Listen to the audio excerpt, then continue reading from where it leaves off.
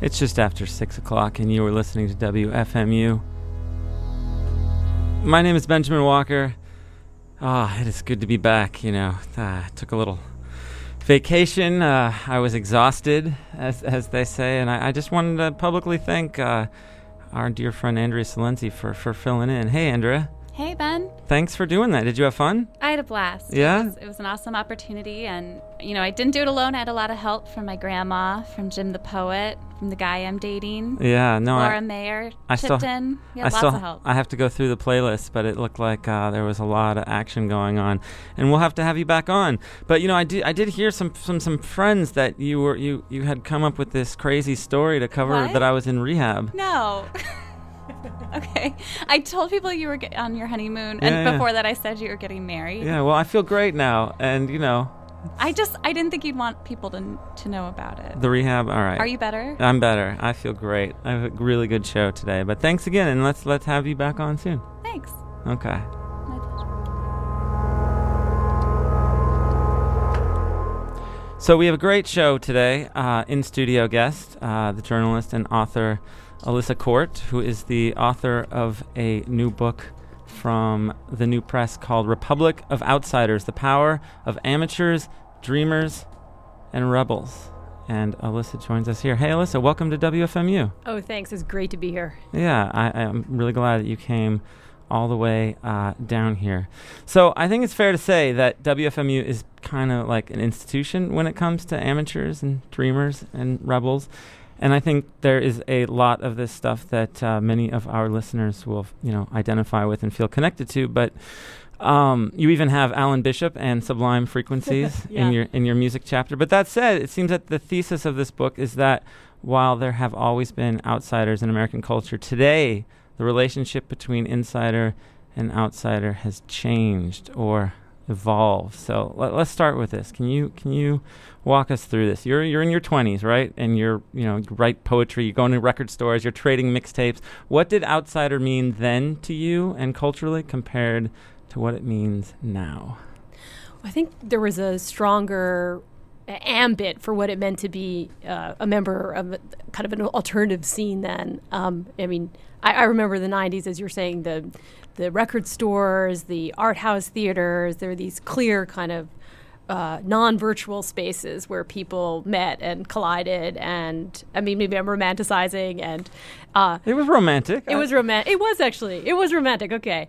And I think now many of these people and groups of aesthetic renegades and mavericks, outsiders, what have you, and also political renegades and outsiders are meeting virtually. So that's a huge change. Okay. So you're just saying that the main difference... No, it seems like there's a lot more than the fact that where they're coming together, though. Oh, yeah. There's a lot that sort of cascades off the fact that they're meeting virtually. And some of it, the speed in which groups are coming together and coalescing and culture is going from alternative to mainstream I believe it's sped up, partially because of the web, mobile technology, et cetera. I also think what is actually alternative is less clear sometimes, and you have to go further afield to discover it because the whole concept of selling out I said, it has been retired. It's paradoxes collapsing into themselves. So when we don't have that concept of sell out or not sell out anymore, that opposition, I think it becomes really complicated for what is alternative and what's not, what's outside and what's inside. Of course. And you say that the duality between inside and outside is what is one of the things that has changed that prompts you to spend, years here working on this. But yes. Can you just, before we dive into some of these communities, I'm just curious from the outset, if you could sort of just spell this out. Like, what do you feel if you had to sort of give the message here about what's different about the duality between these two? One of the things I was seeing was, we're all seeing is a lot of institutions are not functioning in the ways that they once did. So, everything from your health insurance plan to your retirement funds to your banks to your record label, even your favorite record labels are not necessarily functioning the way they once did and had the kind of institutional clarity and even like lack of corruption. So I think there's breakdowns of traditional structures, established structures, and outsiders as they exist, the ones that haven't so-called sold out, are the ones who are kind of growing in the cracks and the crevices of where these institutions have failed us and trying to create functional ones of their own. Okay, and we're going to come to that in the hour here, but I want to start. I think just the very label outsider. We have outsider art fairs here in New York every year. We have outsider music, and these are brands that that attract mainstream press and mainstream audience and mainstream attention. But what I love about this book is that you remind us in chapter 1 that real outsiders are kind of baffling and scary to the mainstream, and you introduce us to some outsiders who are redefining what it even means to be sane. And, I really like that this is where you start. So could you tell us about, I guess, the Mad Pride movement or the Icarus Mental Health Project and what they taught you about this new outsider mentality? Okay, so I met my first Mad Prider, I think it was either 2006 or 2007 at a feminist bookstore in downtown Manhattan. And pretty soon he was showing me an Icarus tattoo on his back and telling me that he was going to reframe mental health and that he was doing so. He was doing so. And he saw mental illness as a dangerous gift. And as a intrepid, I don't know what I am, but a voyager into these zones, I had to know more, and I really I was interested. He was questioning traditional diagnoses left and right, and I was like, okay, what is this about? So I kind of followed this movement. They were called the Icarus Project, but they're part of a broader movement, recovery movement, which has existed since the 60s. But this particular strand of it is sort of influenced by disability rights stuff, and so they see themselves as trying to say, look, what is madness exactly?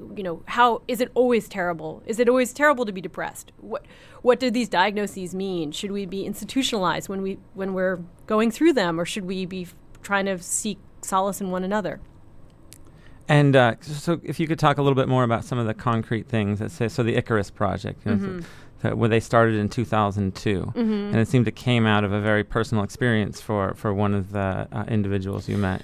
Yeah, it was actually it was co-founded by Sasha DeBruhl, who will be on later this hour, and then this woman named Jax McNamara. And Jax and Sasha had both had they call it extreme mental states, so like not always mental illness. They got extremely dystopic and disturbed, and they couldn't take care of themselves at various points in their lives. And Jax, for instance, was hospitalized, and she watched the ball fall from for the millennium, the New Year's, in this dreary patient's lounge in like a gray bathrobe, and it was really not a fun experience. And she said she was 19 years old. She'd gone to Brown University, and she's like, "Is this going to be the rest of my life?" And then when she met Sasha, they said, well, let's create this movement together where we're going to ensure that this is not the rest of our lives. Yeah, and it seems that they've, really resonated with, not just young people, but lots of people who are questioning what our mental health institutions and practices are. But you have this stat that really blew my mind, in that the number of diagnoses of those suffering from, say, depression has just skyrocketed. And in a way, the curing rates have dropped, even though we have these cocktails of medications that are more and more common to everyday life. I mean, the number of people that are on prescription drugs to deal with mental illnesses or ailments is insane. So I feel in light of a stat like that it's almost like a justification for why not something like this. Or it seems that there's a lot of people questioning that the mental health institutions' failings this is perhaps not just an alternative, but one that might offer some success. Well, yeah, I mean, you have almost 45 million American adults living with mental illness. I don't know exactly how they're defining mental illness, but some kind of extreme state, let's put it that way. And you have a chunk of them, almost 5 million, who say they're not getting the services they need, and half of that number due to they don't have enough money to pay for their health care. So it's not even like the failure of these medications, which can sometimes fail and sometimes succeed, but it's also people who can't even access the medications. So that these groups are necessary, I mean, I think in concert with more expert care which within the Icarus Project and Mad Pride itself, people have a lot of different reactions to. Some of them want to not see psychiatrists, some of them want to see shrinks, some of them want to take meds. So they call themselves pro-choice, which is interesting. Yeah, yeah. And it seems that this is what's scary and what's a danger here that you point out, that some of these denying or pushing back against the experts can lead to death in some. It is perhaps dangerous or there are those who say it is dangerous to promote attitudes like this towards mental illness. Yeah, I mean, and we all think about Scientology and its anti-psychiatric stance and, the snicker, perhaps. It's a contoured argument. But in the end of the day, I think the potential risks are outweighed by the fact that, as I said, many people are not getting services at all. So, It's just, talk about some of the things that they've done coming together just using something like YouTube. It's incredible. Yeah. Yeah, they use YouTube. They were transmitting their therapy sessions at one point. But I think more to the point, it's like just this online community. There's 15,000 of them now, and they meet up. And I had a piece of this book came out in O Magazine, talking about inside-outside combinations. And after that, they've been just besieged by people wanting to start chapters all around the country. And I'm getting emails from people who are, suffering from extreme states. Who are like, hey, I'm in the middle of Georgia. I want to start a group. Yeah, but again, can you talk about what's going on in these sessions? Like, how are they using YouTube? Oh, well, YouTube, that was just a couple one-offs. I wouldn't say YouTube is the primary thing. I'd say it's mostly, it's the web. They're creating chats. They're creating virtual communities that they check in on each other. They say, how are you doing? And they're honest. They have a gallows humor. They're like, I haven't gotten out of bed. How many times have you not gotten out of bed? That kind of stuff. And what I love about it is, again, it's back to that romanticism. There is, I guess you could say it's grandiose and scary for some, but it's also just, blackly comic, which is a lot more interesting in certain ways than just your average self-help. Sure. And we're so used to, starting the conversation with, say, someone like outsider musicians or someone, bucking their label like Amanda Palmer and using the internet or technology. And I love that you start with this issue of the Mad Priders using technology to form communities. But in a way, there are similarities, though. What for you are sort of the crossovers? What for some would say, like musicians using technology and this group of outsiders? So, when I started thinking about this book, I was trying to get, everybody. I was looking at all sorts of case studies. I was like, is Justin Werner from Bon Iver an outsider? Is Amanda Palmer an outsider? Is the CD Baby an outsider? Animal Collective. At one point, I was trailing Broken Social Scene. I was like, are they outsiders? Like, nah. And I just was trying to find could I argue that Kill Rock Stars and traditional, really great indie labels are still outsiders? And in a way they are. But what interested me was, as I was saying, like this Mad Pride element that that's a terrible word that people use, but it explains as well, disintermediation. So that's when you're decoupling or you're no longer using a middleman to communicate or to provide services.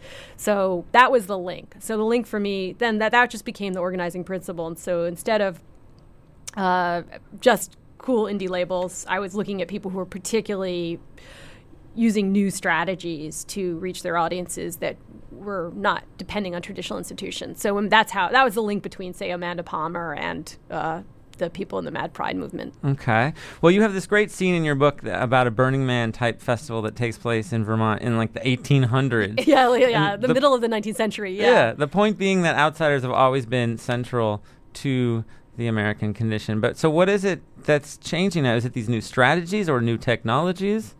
So I think it's the new technologies, but as I said, I think some of it's the speed of the transformation. So part of why I started with the radical examples, Icarus, some neurodiverse activists, autistic activists arguing for the value of their different wiring in a world that would rather cure them, or trans feminist gender activists, and so truly radical groups, and didn't start with our favorite cool indie labels or what have you. I was interested in what hadn't quickly been assimilated. Because one of the problems is now, that Rutland, Vermont festival that I wrote about from the middle of the 19th century. Abolition starts in the American Revolution, and it takes 80 years for it to become incorporated into the American fabric. It takes the Civil War, for it to really be fully assimilated. I mean, that's like a really radical example, but there are plenty of others in American history that took 50, 60 years. And so I was looking for things that wouldn't take 1 hour to be mainstreamed. Wow. And it's also, there's a contradictory forces within some of the outsider organizations themselves. I mean, the mental health stories, the autism chapter and the Mad Pride chapter, I mean, there are clearly different viewpoints, people with different goals. But I think the best story that illustrates this is the animal rights meat activists that you talk about, because you do want to point out just how much some of the ideas are being assimilated, but at the same time the community has there are those with really distinct goals, from animal rights lawyers to people who are happy to see vegan projects in Whole Foods. Exactly. So when I set out to do this, I was talking to the VP of Whole Foods, and I was like, well, I'm sure there's many VPs. One VP of Whole Foods. There are many. Morgan Stanley and Whole Foods, all they have is VPs. But so I was like, okay, this lobster is well treated. Is this animal rights? That now we're being told that this meat product is in good hands. Is this really what animal rights radicals meant, and is this really the cutting edge? So again, I was putting it to my harsh scrutiny. Are they who here is the sellout and who's not? And what I saw was a real spectrum. I saw people, indeed, there's this wonderful product by this guy David Lee. It was like a grain meat. So I went to the sort of fake, it's Vegetoire, an abattoir for grain-based faux meat products. And then I went and met an animal rights lawyer who was, talks about animals being non-human animals, because he wants to indicate that humans and animals are not as distinct as we think. And intellectually, that is a really radical idea. And then I went and met, scientists who were trying to create animal, fake meat in labs, which even I started reporting that in 2008, and now that has become a mainstream idea. And so this is, again, where I'm saying everything's speeding up. I mean, you see Google, Sergey Brin investing hundreds of thousands of dollars in fake meat now. And you see, taste testing fake sirloin burgers. So this was ick, when I told people about it in 2008, they're like, oh my God, like, is this Soylent Green? Is this Frankenstein? Like, I was like, don't you want to know about this trip I was on? They're like, no, don't tell me. And now, but it's fast, but it's within this project that you've been working on. You talk about 2008 when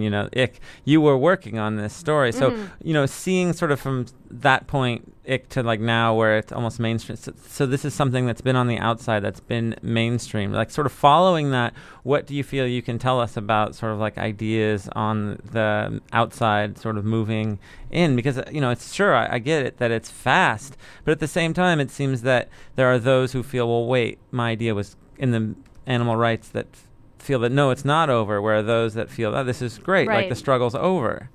Well, it's hard to say. I mean, I think there's to some extent there's I don't know how you'd put it, granularity within movements where things are, there's more easily, and this is always true actually, more easily assimilated components of any movement and then less easily assimilated components.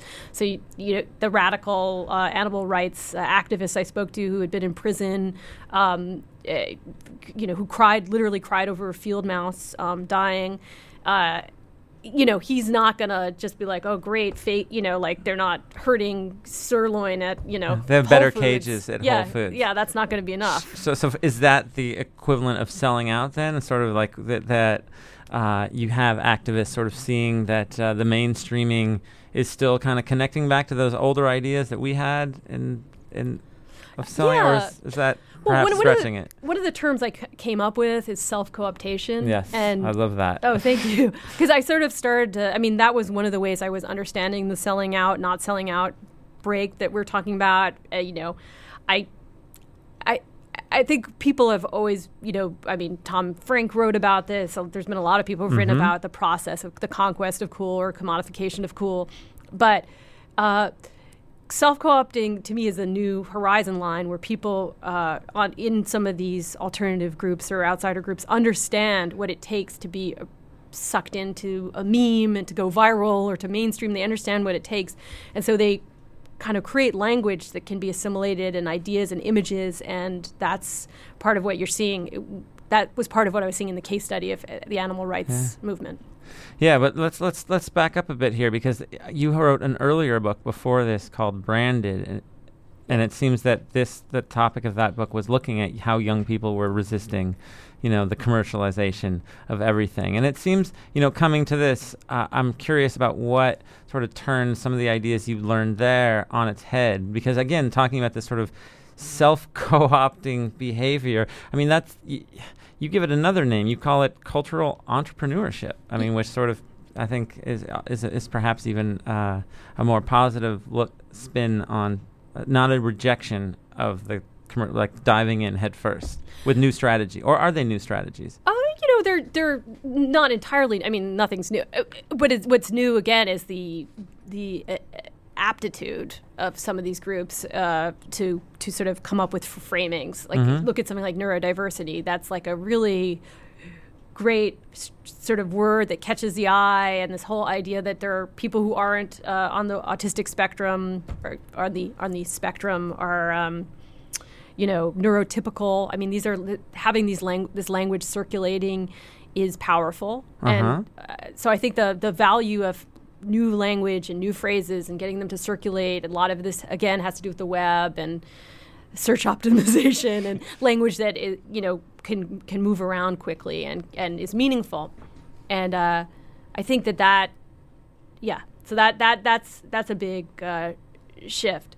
But then the cultural entrepreneurship piece, I just was noticing that a lot of people were sort of selling alternative ideas. The people that I was meeting and that I found incredibly appealing, that could sometimes be really out there, were still understood that they had to, if not make something palatable, they had to have something that could be quickly understood by people, almost like that idea that was consumable. And that did fit back into my first book, Branded.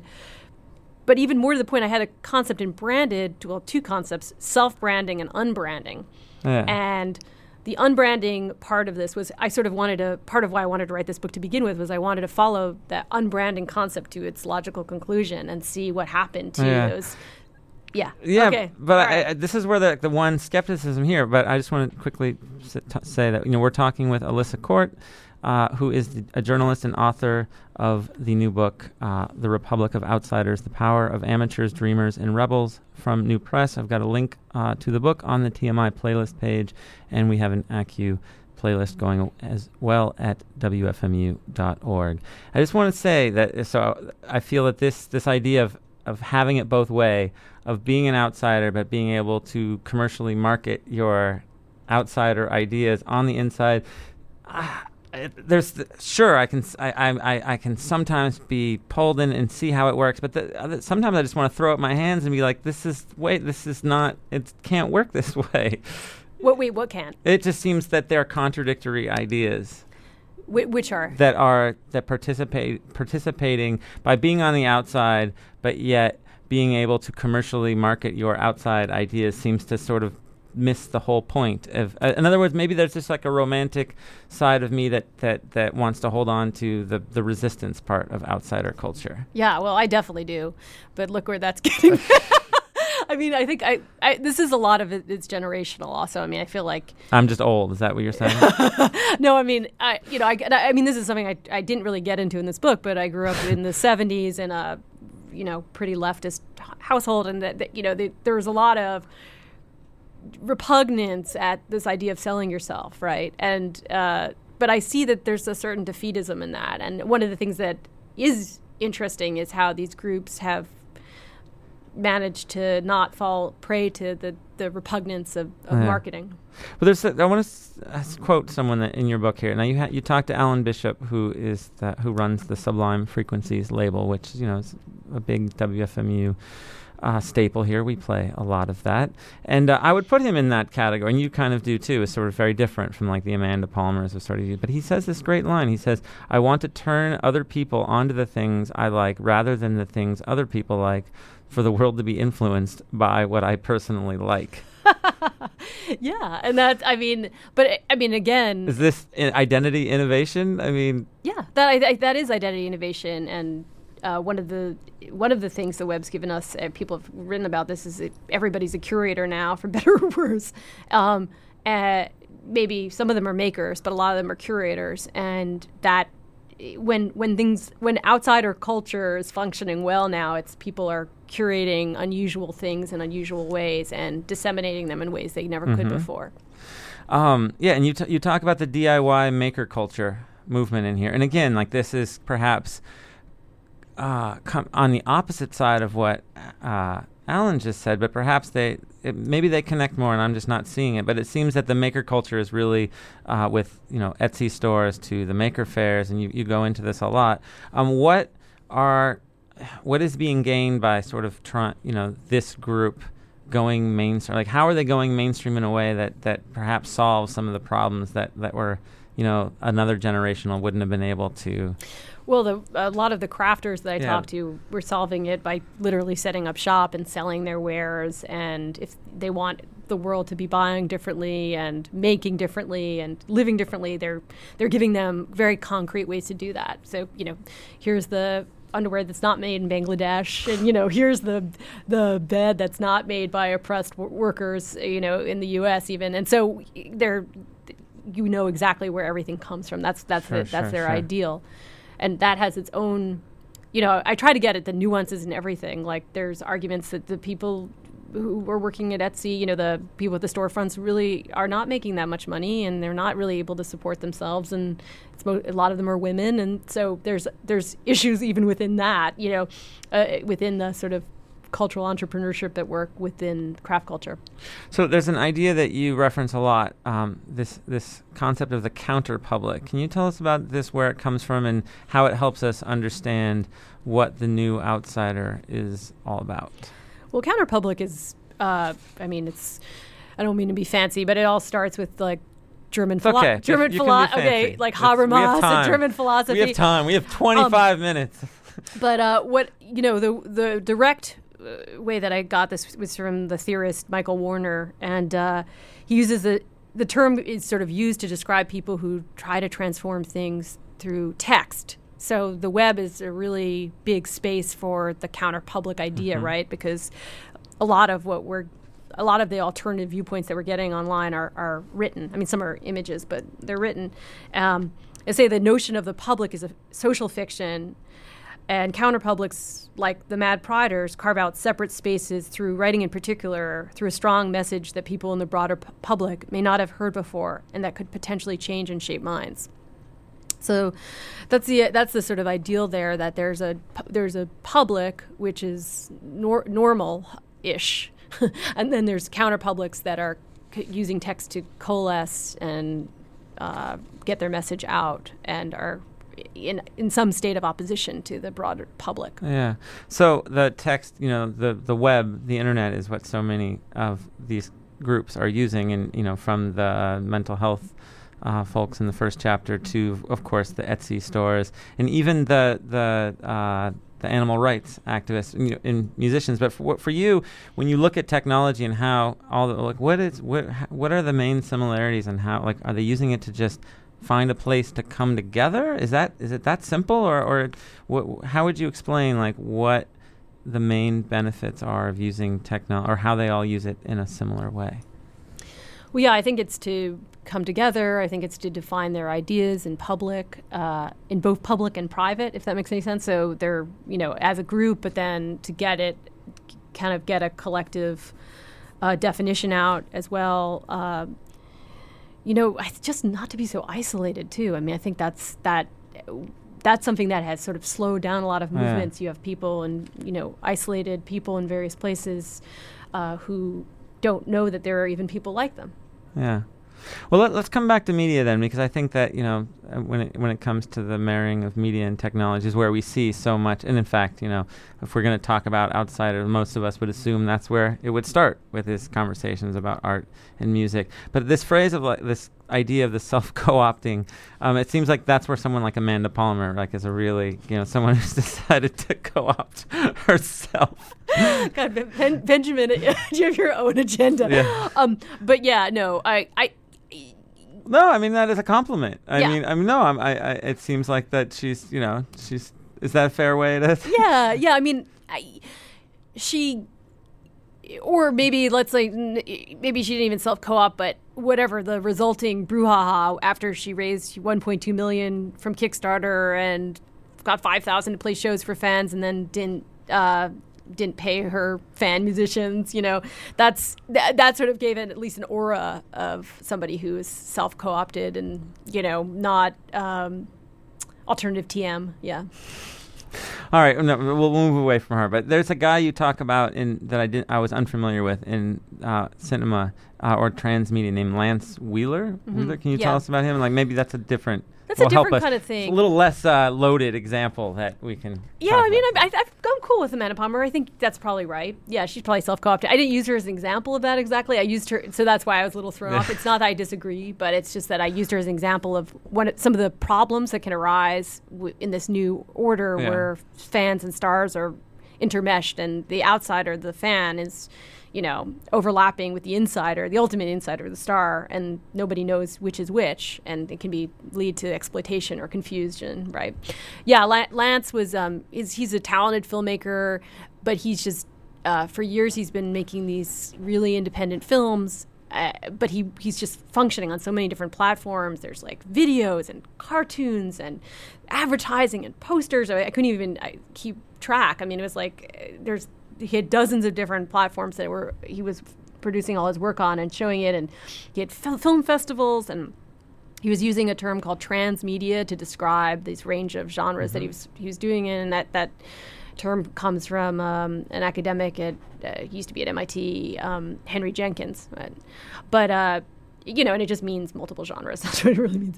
But what was interesting to me was how that it sort of overlapped with strategies the big Hollywood studios were using. So that was the question where self-co-optation arose for me, because I was like, oh yeah, well, how different is this from action figures, lunchboxes in the 70s of Star Wars, etc., or today where you have, endless games online from Mad Men and, Banana Republic Mad Men jackets and all that kind of stuff. And is it just a continuum for some kinds of alternative culture, like independent film and Hollywood film? And I actually think in film particularly it is a continuum. I read something recently where Steve Jobs was really impressed with what George Lucas did with Star Wars, and that was what he wanted to do with the Mac. So it was by having all these people ready to have the toys in the movie, he wanted to have software for the Macintosh. So it was holding up the whole Star Wars franchise example is a business strategy, moving forward with the Mac, which again, I think growing up and sort of seeing Star Wars, being a Star Wars kid, it was oh, they're just, that's separate from the movies. But no, it was part of the business strategy. Oh yeah, it was baked in. And one of the things that's interesting also, I mean, Spike Lee has recently been raising money on Kickstarter. He succeeded. Yeah, he made his $1.25 million, I think, and then Steven Soderbergh gave him $10,000. So that was an interesting and then these are yet another paradox in this book, was writing about insiders who were right at the moment, right. David's and Goliath drag, or Goliath's and David drag, I'm sorry, who were just kind of inverting these identities in the other direction. Yeah, but it's funny that whole debate with the Veronica Mars one, and then the who's the guy from the TV show that did the Kickstarter? I can't think of his name. The one who just did the Garden State guy. Oh, Zach Braff? Yes. Yeah. So his Kickstarter, when people are, I actually, it excites me to see people like him and Spike Lee using these tools, because I think so too, and I think it's great. I think ultimately, self-co-optation aside, it's good for viewers. It's just, I wonder how good it's going to be ultimately for, I mean, obviously, I don't know if I care about Hollywood, right? So it's not going to be good for Hollywood. Yeah, but, let's talk about another story that's still in the media thing, that you talk about a movie called Margaret. And again, talk about speed. I mean, this is such a good example of just how fast things are going. But if you could just tell the story about, like, why, I'm curious if you could just tell us the story about this movie and what it helps us understand about this new relationship between outsiders and insiders. Well, Margaret is a film by Kenneth Lonergan, who made a really successful indie film, You Can Count on Me. And he'd been working on this film for a really long time. And I think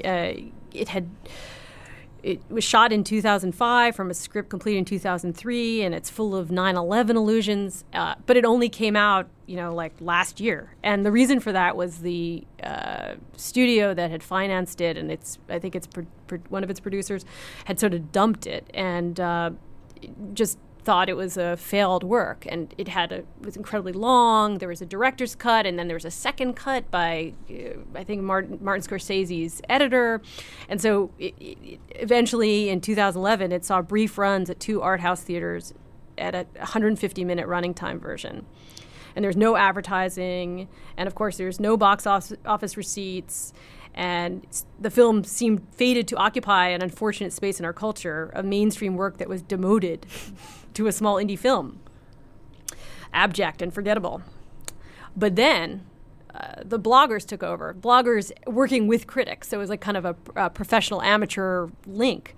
And they started a petition to get the film seen, and it went viral, and they called themselves Team Margaret, and it became a micro movement. And like, this is really unusual, because usually you have a film like a classic that's been buried by its studio. I mean, I'm really familiar with film history, right? I mean, so many different films, and will be resurrected later. And, even films like Vertigo were, financial, they were not seen as successes on some levels, and then, of course they're seen as classics. And sometimes it's like, whatever that great, was it Heaven's Gate? Yep. And, now it's being reassessed, but it's been 30 years. So what was surprising to me as somebody who's thought a lot about film, I was like, wow, this is taken, is buried in 2011. I mean, the film itself took 6 or 7 years, but, buried in 2011. And then by 2012, it's on top 10 lists, and everybody's talking about it. And it's seen as a strange but valuable film. And cynically, I'm almost like, okay, is the filmmaker, did he hire an agency to make this happen? But there's a very specific victory here. The critics who dismiss this film are like almost forced to go back and actually change their remarks. They did That's change their remarks. Mind-blowing. And then it got on like top 100. It became one of the top 100 films on iTunes. Yeah, and it became critically reassessed also, which is, I mean, you think about a 1927 film like Napoleon. MGM bought the rights to the film, and after screening in London, cut it, changing some of its innovations, and gave it a limited release. But when it was restored in 1981, it was seen as a really great and incredibly innovative film. Now, I'm not sure Margaret is going to hit those watermarks exactly, but I do think it's a really wonderful movie in a lot of ways. So I was excited by the whole process. I love what you just said, that it could have been a guerrilla ad campaigin. You didn't think of that one, did you? I did, man. I did. No, I'm more cynical. You're too smart for me. I'm just a little more cynical. But no, but the fact that the critics actually changed their opinion, for me, is perhaps the most telling. That is what says the most about the changing relationship between the insiders and the outsiders. It really shows that they're kind of in charge. If they're basically saying, like, how dare you dismiss my favorite movie that I'm a fan of, it's one thing to say, like, we're going to make this, more people watch it, but to make the official critics change their write-ups, that's amazing. Yeah, I mean, and also for there to be additional screenings and to be reassessed. I think it was sent in for awards and so forth, and it just had a third and fourth life. Well, we've got a few more things I want to get to, but we're talking with Alyssa Court, who is a journalist and the author of the new book Republic of Outsiders: The Power of Amateurs, Dreamers, and Rebels. You You can find a link to the book on the TMI playlist page, and we have an Accu playlist going too. And you have an event. I think you're speaking about the book soon, right? I am at the Strand on September 10th with Susan Cain, author of Quiet. Cool. So if you want to hear more, you can go check that out. But we have one of the individuals that you cover in your book on the phone, and I'm going to try to see if Sasha DeBrule is here. Hey, Sasha, are you there? Yeah, can you hear me all right? We can. Hey, Sasha. Hey, Sasha. I'm psyched to be here. This is a great conversation. Good. So, Sasha, you are one of the founders of the Icarus Project. Yeah. And have you read Alyssa's book? Yeah. Yeah? Yeah, I made my way through it. Yeah? And can you talk about like sort of this framework for sort of like seeing yourself as part of this Republic of Outsiders? What do you think of that label? Well, it's interesting. The Icarus Project started back in 2002 because I wrote this article in the San Francisco Bay Guardian. And, up until that point, I had always written little zines. I grew up in the punk scene in New York, and, I had this little anarchist punk rock ghetto that, I had written for. And then suddenly, for the first time in my life, thousands of people read the story that I wrote. And the story was about being diagnosed with bipolar disorder and locked up in psychiatric hospitals. And it just happened to be that the time when it came out, like, all of these people resonated with the story that I was telling, and because of the way technology was working right at that time and how people were communicating with each other, we ended up starting a website and ended up with 15,000 people all talking to each other about their relationship to their psychiatric diagnoses. So yeah, we fit in really well, I think, with the trajectory of Alyssa's book. I mean, I think the thing about our movement is that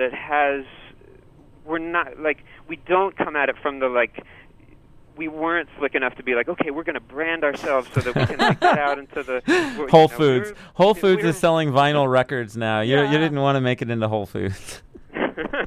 No, I mean, in some ways, I think my friends and I for years have been thinking about the relationship between the underground and the mainstream, and how if you get too popular, you end up having to water your message down. We have a very radical message. I mean, if you look at our website, this is the IcarusProject.net, it's the message is that we want to completely reframe the language and culture of what gets called mental health and mental illness,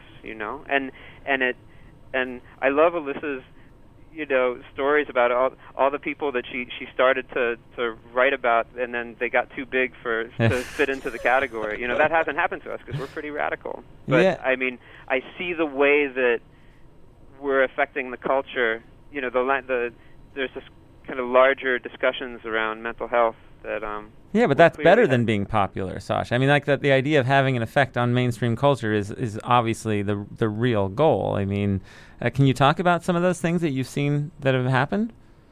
So, basically, when we started our project, the only language that we had to talk about ourselves with was this language of disorder and dysfunction and disease. And Icarus, the myth of Icarus is the boy who has wings and ends up flying too close to the sun, right? Mm-hmm. And basically, when we started our project, we said, rather than seeing ourselves as people who are diseased or disordered, we see ourselves as people who have dangerous gifts, like having wings, And that's a meme that has resonated with a whole lot of folks. And it's not, and of course, it could be taken in all kinds of, it could be used to sell Paxil, you learn to use your dangerous gifts, like take these drugs. But, what I've seen is a movement that's come out of, basically there's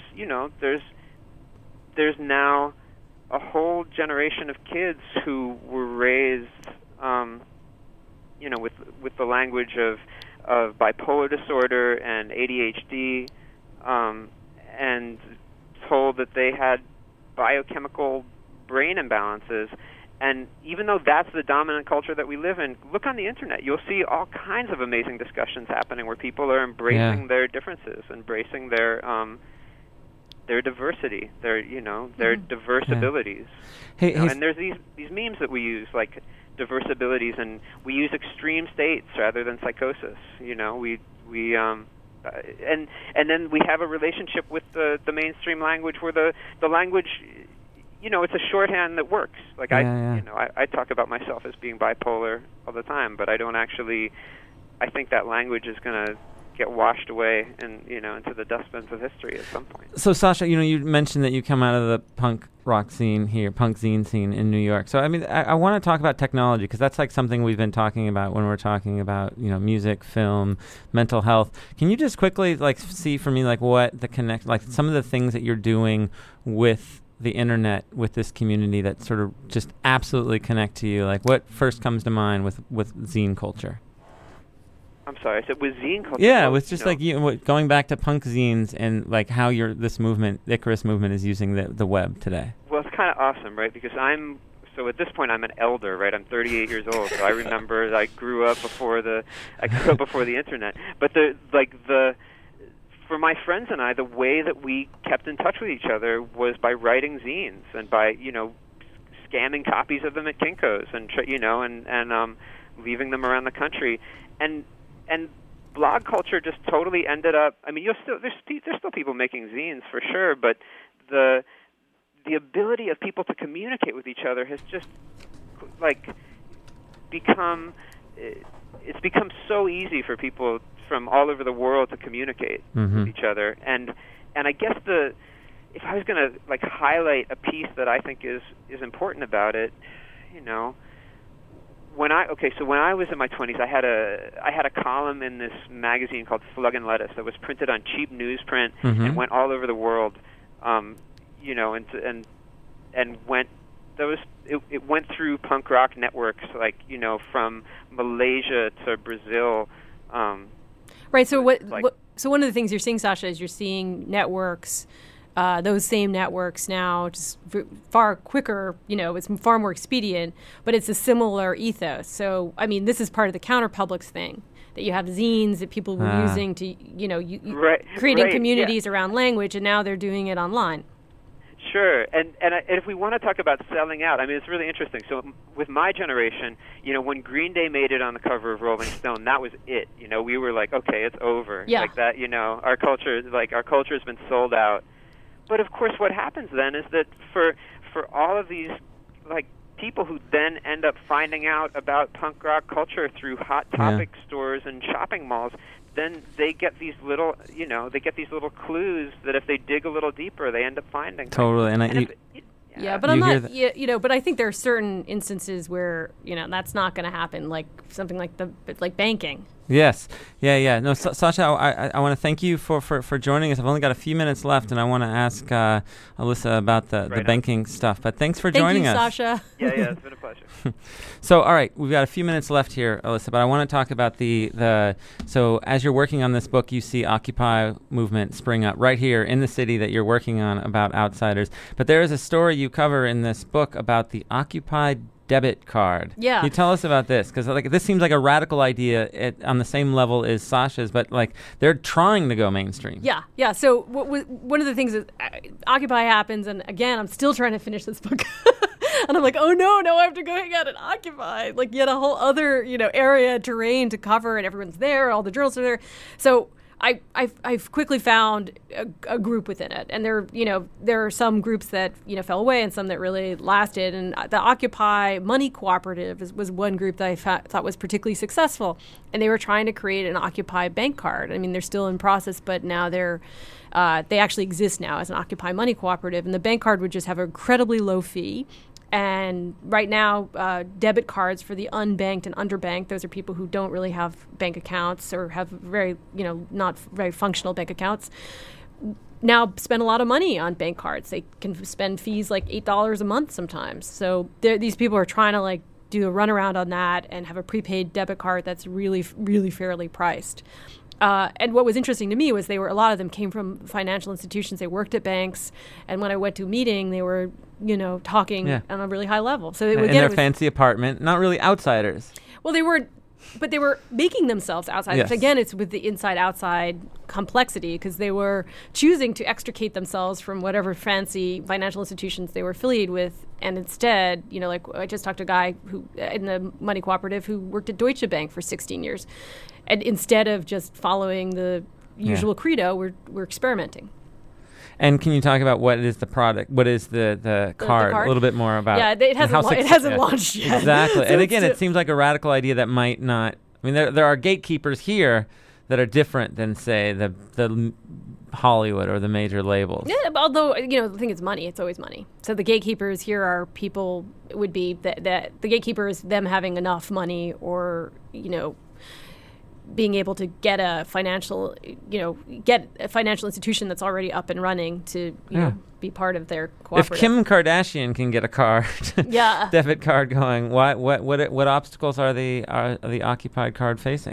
I think mostly that these people are working part-time because they actually do have day jobs. So they're not true outsiders in that sense. Like, they are very nicely employed. So they just don't have enough staff.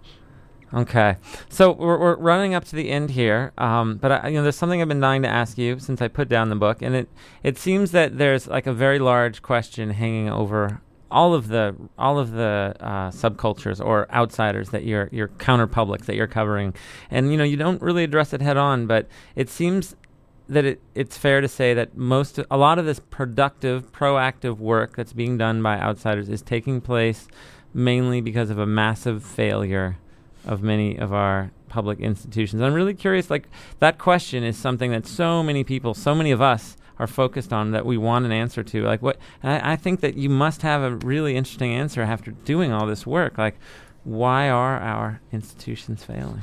Well, I don't know if I have an answer about why our institutions are failing. I mean, I think greed, all the greed, Sure, corruption, but you know what I'm getting at. Officials. Well, yeah, I mean, part of it is they're too big. I mean, that's in terms of the sort of psychiatric and neurological institutions, they're too diagnostically dependent, which, and they don't have an expansive sense of individuality in that way, like that, which I think a lot of these DIY groups I write about, I mean, they're by individuals for individuals. Yeah, but it seems like that they've all sort of decided that they're not going to try to fix it. They're going to just create a new institution. Yeah, out of desperation often. So, I mean, I'd like to.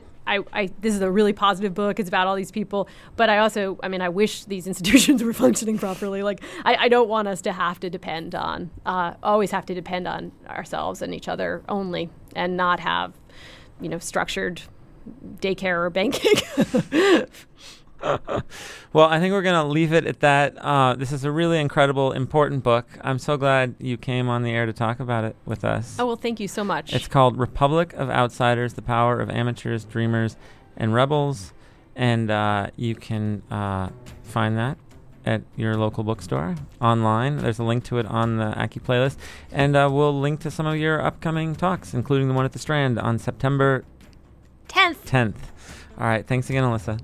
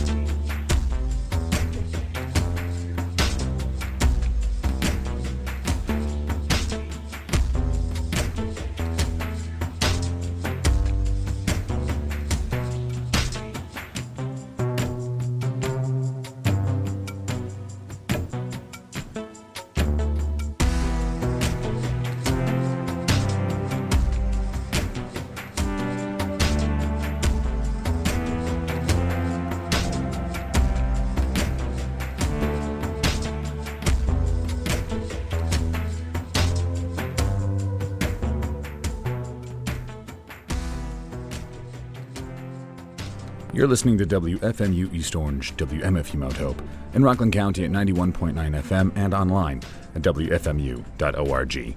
Coming up next, the Nardwuar the Human Serviette radio show.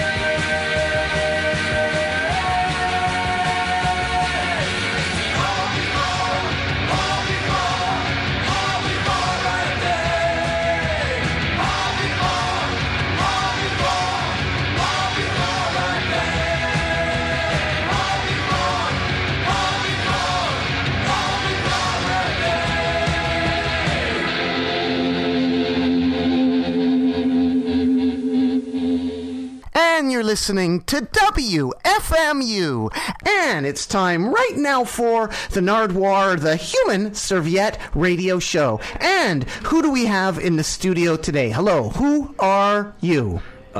Chris? Who are you, Chris? Please explain. Chris from the punk band Gentlemen of Horror. Kelowna's only and greatest punk band. First and only greatest punk band. Could you please explain, Chris, what did we just hear, and who are the Gentlemen of Horror? Who were the Gentlemen of Horror? And where is Kelowna, British Columbia, Canada, for people that don't know? God. Okay, you heard Hobby for a Day by The Wall, which was one of our favorite bands way back in the olden days, 1980, I think. And Kelowna, BC is located in the beautiful Okanagan Valley, about a 4.5-hour drive from Vancouver on the lovely Coquihalla Highway. What are the Gentlemen of Horror? Please explain. Exactly. What the hell is this all about? Well, we have this new album out, and it's all our recordings we ever did, and demos, and a rehearsal, and live recordings, and we've put it on one record, and it's out in vinyl and CD, and it's out on punkrecords.com, and I think it has 31 songs, and it's pretty exciting. You get the whole history of the Gentlemen of Horror, all 3 years that we were together. Kelowna, British Columbia, Canada. A bit more of information on Kelowna, British Columbia, Canada. How did you find out about punk in Kelowna, British Columbia, Canada? Well,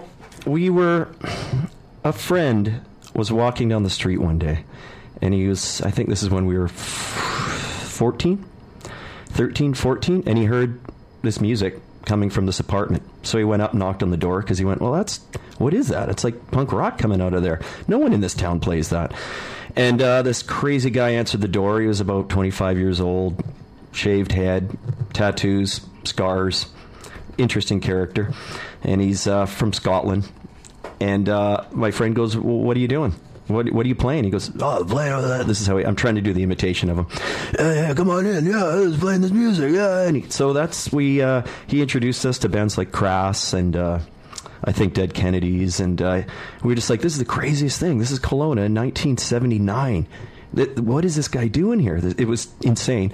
So next thing you know, we formed a band. So it was my friend Kevin, my brother Tom, me, and this guy Chuck, and he was the singer. So it was a 12-year-old kid, two 14-year-old kids, and a 25-year-old singer. And we were called Kill Pigs. How did he end up in Kelowna, British Columbia, Canada? I don't remember how he ended up there, but he would work half the year on the oil rigs and then come back to Kelowna and basically party all the money away the rest of the year. So that's what he'd do. And then he made us practice every day. So we were in high school, and we'd go over every single day and practice, because if you didn't, he'd get really pissed off. So he's like, okay. So we were pretty tight, and we wrote about 40 original songs, and which is incredible. Yeah, and we played once, and then we were going to do an album. So it was going to be the first, punk album out of Vancouver, and we didn't hear from him. And then the first punk album out of Vancouver. Sorry, out of Kelowna. It would have been the first out of Kelowna, and and then so he got killed. So that was the end of the Kill Pigs. So out of that, we formed Gentlemen of Horror. Oh, that's horrible. How did he die? Oil rig accident. And he was from Scotland originally. Yeah. Is that where he found out about punk rock? I think so. And then he brought over these records with him, and he's like, and then he'd occasionally go back and he'd bring over more records, and we're just like, this is the greatest stuff ever. And that really, that's when I fully got into it. So that was like 79, I guess. And he was he went up north again to make money to pay for the record. That's why he went up north. So he was making money to pay for the album so we could record. And something happened on the oil rig